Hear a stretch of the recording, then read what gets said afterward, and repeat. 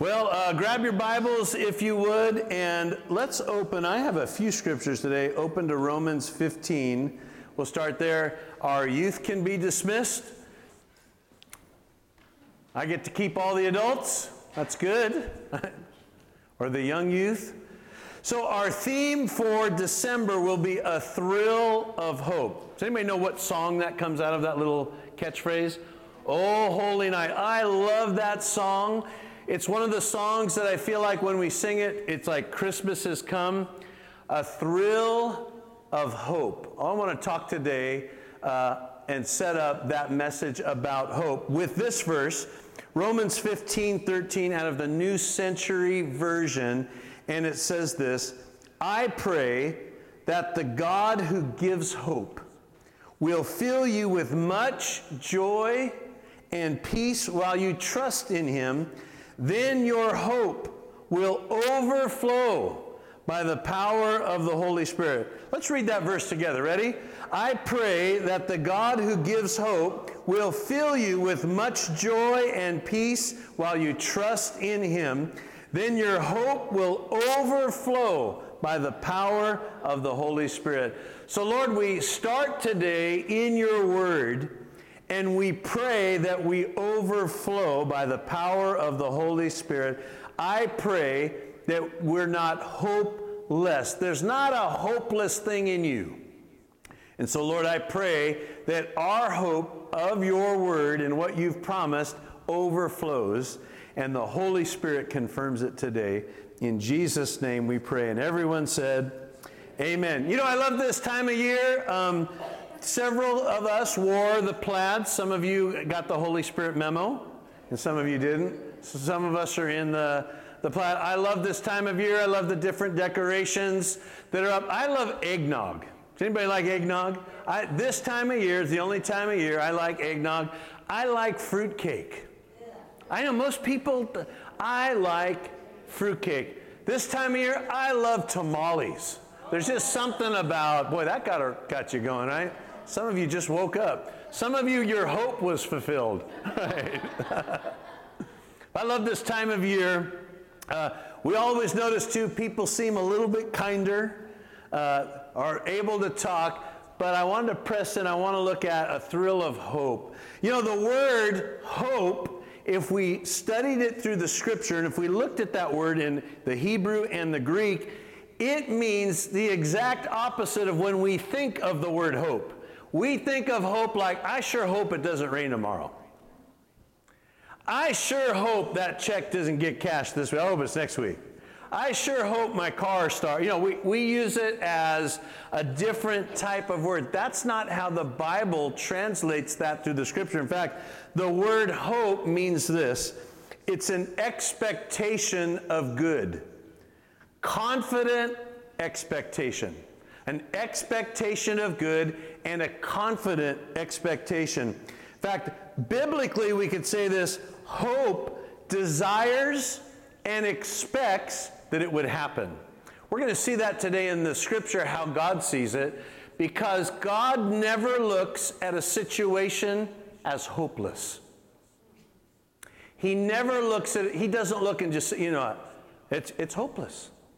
He's never given up on mankind. God never looks at a person and says and sees that they're hopeless. He always has hope. He always wants us to pray for laborers.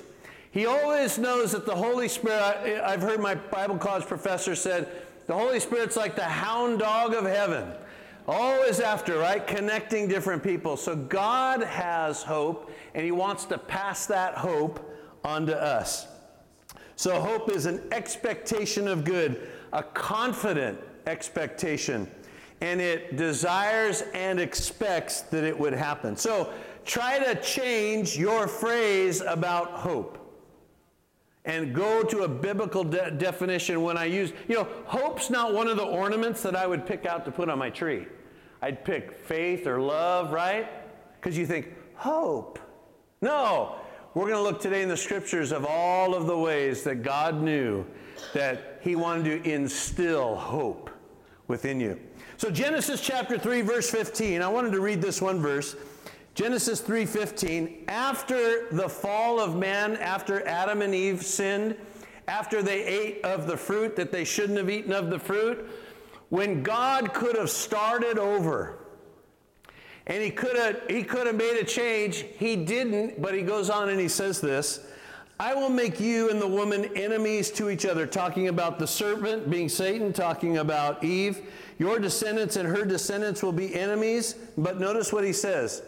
One of her descendants will crush your head, and you will bite his heel.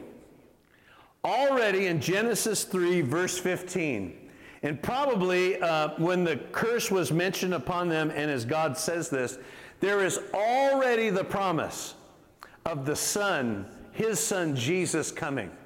And he's going to crush the head of the devil, of the serpent. Now, he's going to be wounded. We see that. There's a wound take place. But I'd rather have a wound than get my head crushed. There's already a promise. Do you know, God knew that their two kids, Cain and Abel, they knew that he knew Cain would kill Abel. But he still carried on. He knew that in Genesis chapter 6, that all of mankind was turned evil. But he continued anyways. He had hope for mankind. He believed in the heart of mankind. He'd pull out, we read about Enoch. You know, the Bible is an interesting name. You have Enoch.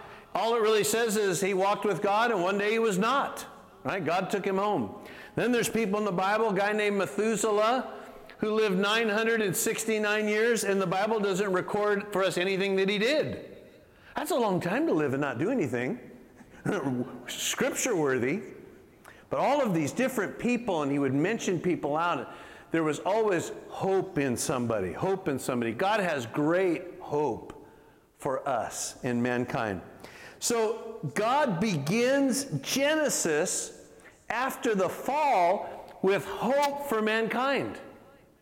You know, Jesus is that hope that is going to reconcile God and man through his blood, through his sacrifice. So let me read a couple other scriptures here. Numbers chapter 24. So early on, the first 5 books of the Bible, early on we read this out of Numbers, and this would be Moses writing these things down. I see him, but not now. I behold him, but not near. Notice what it says. A star shall come out of Jacob. Now, does that ring a bell to anybody? A star will come out of Jacob. What did the wise men follow to come find this Jesus? A star. All of a sudden in Numbers, we get a little prophetic word about a star that we're going to see in Matthew and Luke about, the wise men coming. Isaiah chapter 9, the book that we're going to read several chapters this week. Isaiah 9, another prophecy of Isaiah, and he says this, for unto us a child is born. Unto us a son is given, and the government will be upon his shoulder, and his name shall be called Wonderful, Counselor, Mighty God, Everlasting Father, Prince of Peace. Of the increase of his government and peace there will be no end. Now that last sentence should give you a little hint, because most of these kingdoms start and stop after that one leader's death. Well, Isaiah prophesies of the increase of his government and what? Peace, there'll be no end. So here's Isaiah prophesying of this hope of a Messiah, a Savior, one that would lead, as those Jewish people thought, he would lead just Israel. No, God had a whole different picture, leading all of mankind. Micah gives us another hint. Micah 5:2, but you, Bethlehem, Ephraim, though you are little among the thousands of Judah, yet out of you shall come forth to me the one to be ruler in Israel, whose going forth are from old and to everlasting. So here's another hint. What city did he mention? Bethlehem. Last week we were in Georgia, and we were in Bogart, Georgia. The city not far away was Bethlehem, Georgia. And we heard that the Bethlehem post office gets overwhelmed by Georgians that are sending out their Christmas cards because everybody wants it stamped from Bethlehem. That's pretty good, right? But here we are in Micah. Micah prophesies Bethlehem and says, though you're small, you're little among Judah, out of you will come to me one to be ruler. Isn't it interesting when you read through it, when you look at the story of Jesus' birth, that a census is what drew them to Bethlehem. Otherwise, Jesus probably would have been born somewhere else. Born in Bethlehem to fulfill this scripture that Micah prophesied about before. You know, 2 Peter 3:9, Peter picks up later in the New Testament, and he reminds us of the heart of God. When we read all of these things, he says this, the Lord is not slack concerning his promise, as some count slackness, but he's long-suffering towards us. Now, notice what it says. He's not willing that any should perish, but that all would come to repentance. Do you hear the heart of God in there? Do you see the hope that he has for mankind? It says, he's not willing that any would perish, but that, notice the word, all would come to repentance. He wants everybody to have the opportunity to come through his son, Jesus, to come to him. He wants all. That's his heart. But when we read through all the scripture, boy, we see people going sideways, this direction, that direction, doing what they want to do. But all along, he's pouring out a hope of his son. He's prophesying about this son coming. But is anybody paying attention? Is anybody watching? Was there anybody on that Bethlehem night that was aware, were the scribes of that day aware of anything going on? It was the shepherds that were alert and awake, and were able to catch a message from the angels that made haste to go see this Jesus. You know, we read from the end, the last book in the Old Testament is Malachi. Malachi ends with that Elijah will come and he'll turn the hearts of the fathers to the children and the children to the fathers. But from the end of Malachi, that last little period, until the book of Matthew, Mark, Luke, and John is 400 years. In fact, many times it's referred to 400 years of silence. And the reason it's mentioned as silent, there's no other prophetic word given in 400 years.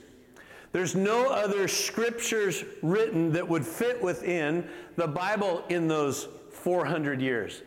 But in 400 years, we know there was a major change, because when we go through, we find out when you open to Matthew, the whole world's changed because the Romans are in charge. They've been taking control of all of the areas. In fact, when we go on and we read a little bit more, the king, Herod the Great, is not a descendant of Jacob. He's a descendant of Esau. So Jacob was the one the promise had gone through. So the ruler of that day is actually out of Esau. The great thing that's still in place is the temple is a place of worship, and synagogues are popping up all over the place. But now for 400 years, I wonder if the Jewish people lost hope. You know, because when we read about them leaving Exodus, they wanted to go back. They wanted to go back for the food. Isn't that crazy to think? You'd kind of want to go back if you had a cool condo in Egypt, you know, on the Nile. Are you going to go back to eat the leeks? And to have they wanted to go back because of the food. So in 400 years, they had changed to where the moment they were free, they wanted to go back. Now we have another 400 years that have they lost hope? Is there any expectation in the Jewish hearts? Yet we see hope is spoken to Mary, this young girl. In fact, in one verse, Luke 31:33, it says this, and this is the message to Mary. And behold, you will conceive in your womb and bring forth a son, and you shall call his name Jesus. He will be great and will be called the Son of the Highest. And the Lord God will give him the throne of his father David. And he will reign over the house of Jacob forever, and of his kingdom there will be no end.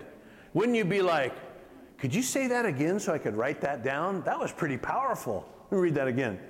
You will conceive in your womb. Time out. I'm not married. Right? There's a little problem here, right? Well, the angel just goes right on, doesn't he? You're going to bring forth a son. You're going to call him Jesus. He's going to be great. He'll be called the Son of the Highest, and the Lord God will give him the throne of his father David, and he will reign over the house of Jacob forever, and of his kingdom there'll be no end. Wow, that's a message from Gabriel. Do you think hope was poured into Mary? Now remember, it takes 9 months to have a baby. She's probably wondering, remember, we're not in the days of ultrasounds like we are today, 3D imaging, all of a sudden she's got to wait, probably wondering, all of a sudden I'm pregnant, here's this powerful promise. Is it really him? Maybe I just heard something. Maybe the leaks that we had changed the way that I heard. Did I really hear this promise? It was enough hope to her that she went to go tell her aunt of what she experienced.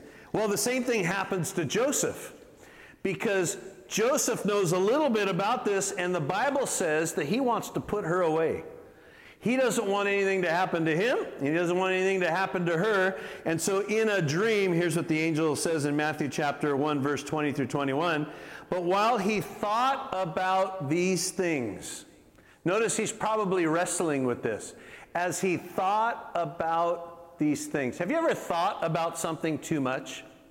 And you think and you overthink and you start doing narratives in your mind that really aren't even right, and you think and think and think and think and think, and you just need to stop thinking.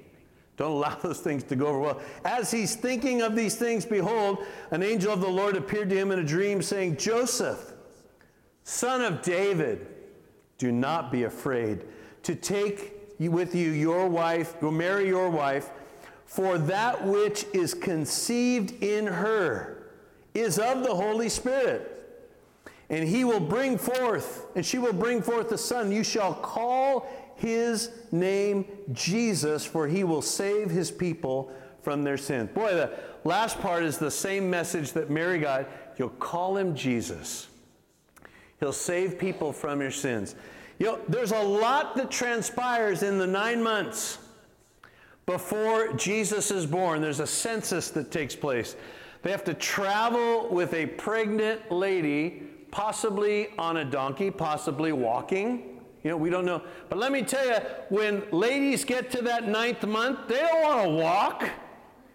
They don't want you to drag them from, what we're going to do? We're going to go to Disneyland. We're going to walk, and we're going to go to midnight tonight. That's not exciting to them, right? That's not thrilling. Well, a long walk, a guy wouldn't even take her in the inn. Would you turn a pregnant lady away if she came to your house? Oh yeah, we don't have room. We've got room in the doghouse. Let me go get the dog out. Would you do that? You wouldn't do that. But all along, this prophetic thing was happening, that all of these things had to be fulfilled, and God set them up. But here's what God always does. He always births that hope of his promise, of Jesus. You see, when Jesus finally comes to earth, being born through Mary, God is making it clear that this is the one who I've been talking about since Genesis chapter 3. I've been talking about this through the prophet Isaiah and through Micah. I've been using types and shadows through all of the Old Testament, through the ceremonies, and it all boils down to this one that's born in a manger. This is the one. This is Jesus. In fact, he's now going to be that thrill of hope to people that don't even know that he was born. And yet we know this, that for a couple years, wise men were traveling, and they had hope that something was special about that star. See, as Christians, our hope is based on our Lord Jesus Christ. Our hope of a new life has been changed because of him. Our hope is we go through our scriptures and we read the Bible because his promises are yes and amen. His scripture is what changes us, changes the way that we think. We see that what he promises comes to pass. And so when he's given you a word or you're in the middle of a situation, that's why we go to him to trust him, because the hope that we have is found only through him.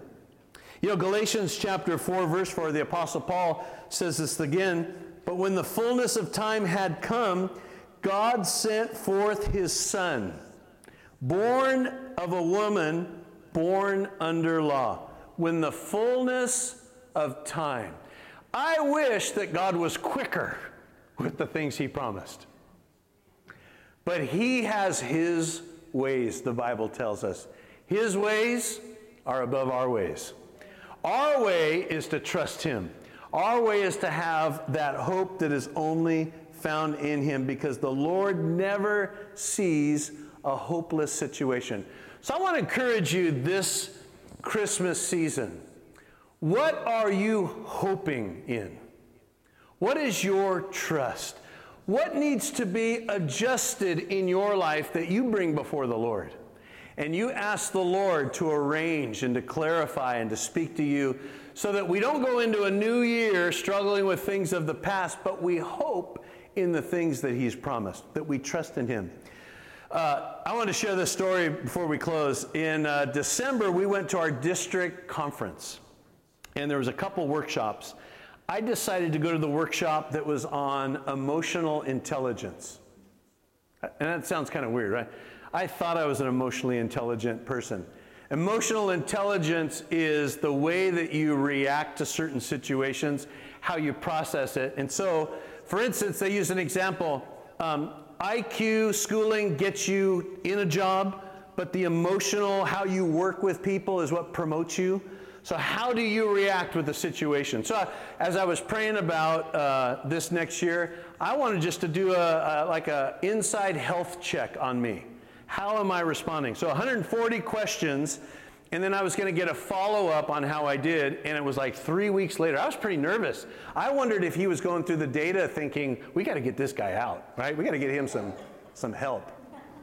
So I finally sat down. It was a pastor friend, and I had Michelle get on the phone too. She wanted to actually hear it because she didn't believe that I would come back with whatever findings. And I loved when he finally emailed me to set up this phone appointment. He said, well, you are the person that we knew you were. That scared me a little bit. He says, but I do want to sit down and talk to you for about an hour on some things I think you can work on. And so one of the things was the way I react to certain situations is probably in thoughts. How many of you react quickly? Anybody here? You be honest? No? 3 or 4 of you? So the rest of you are the most patient, loving, kindness, tender mercy, fruit of the Spirit type people. You're hanging hope on the windshield. No. Okay, so I remember my first year at the church. In fact, Ernie and I were getting things set up, and I don't know what ministry, I do, but I won't say it. I don't know what ministry was in the Saturday night, but they left our church a mess. And I was mad Sunday morning, like upset mad, sweaty, cleaning everything up, and I was mad. And I probably didn't say anything, and Ernie probably didn't know. I mean, we hadn't cleaned glass, trash everywhere. And I was going to find out who did it. That's rude, that's disrespectful. And the Lord spoke to my heart as I was cleaning the single glass door, and it was Proverbs 14:4. And I wrote it down just so I could say it right. Where there are no oxen, the manger is clean.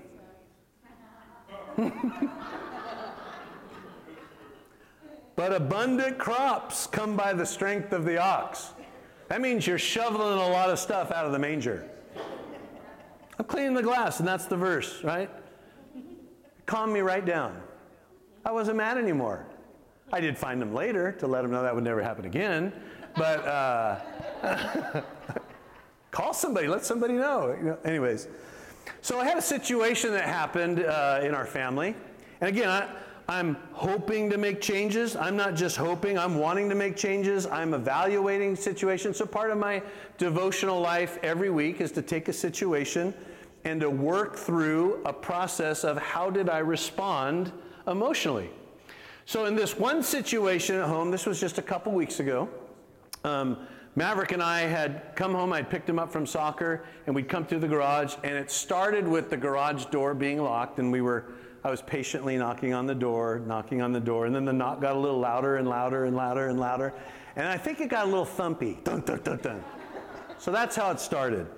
But let me read you the exercise that I went through that I think helped me, and even in this year, that helps me emotionally. Ready? The activating event. Michelle and Madison were upset that we were banging on the locked garage. It irritated me a bit, and then the pizza prep situation ticked me off. That's the one event. Belief. I thought the cauliflower pizza crust and the ingredients just went in to go bake like normal. I didn't know that both sides needed to be cooked, which meant that it would either take 48 minutes to prep on my barbecue or 24 minutes if we use the oven, plus another 12 to 15 minutes to make my pizza, or 30 minutes longer using the barbecue. I didn't think anybody thought that it would take 2 hours to make a pizza. All right. At first, I was mad that nobody read the directions. And when Madison said, Dad, you just figure it out. That's what I said. It ticked me off, and I threw the cauliflower crust on the floor.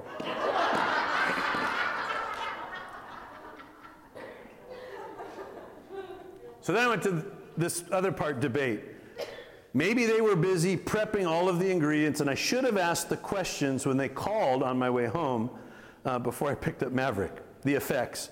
Michelle and Madison were mad at me. They cleaned up their pizza prep, and they made soup. I made Maverick a grilled cheese, and then I made an omelet with all of their pizza prep items.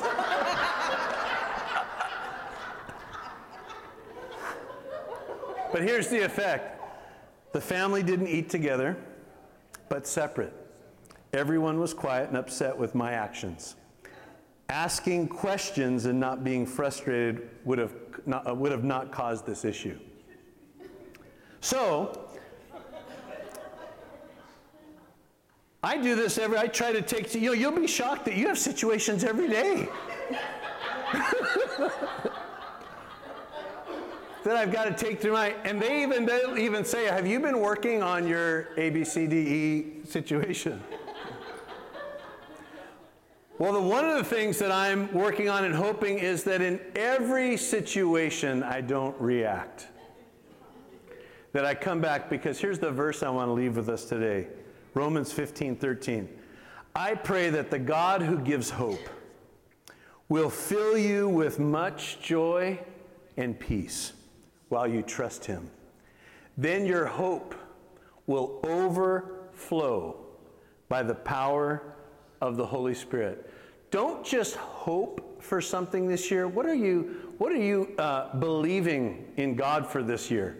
What are you actively working on, stepping out on to trust God this year? Because the promise, as Paul prays, that your hope overflows by the power of the Holy Spirit. Father, we thank you for today as we enter the month of December. You're the God that set up times and seasons. But we celebrate at this season your Son, Jesus, that he came for me. And because he came for me, there's never a hopeless situation. And there's never a person without hope. With every head bowed and every eye closed, if you're here today and you've never made Jesus the Lord of your life, or maybe you need to come back to him, as we all pray this believing. Romans 10:9 and 10 says, if you confess with your mouth the Lord Jesus and you believe in your heart that God has raised him from the dead, you shall be saved. Let's all pray this together. Pray it right after me. Ready? Dear God, I believe in Jesus. I believe that he lived and that he died for me. I now accept him as my Lord and Savior. Thank you for coming into my heart. Thank you for forgiving me of all my sin. And bringing me into your family. In Jesus' name we pray. Amen. Well, stand with me if you would.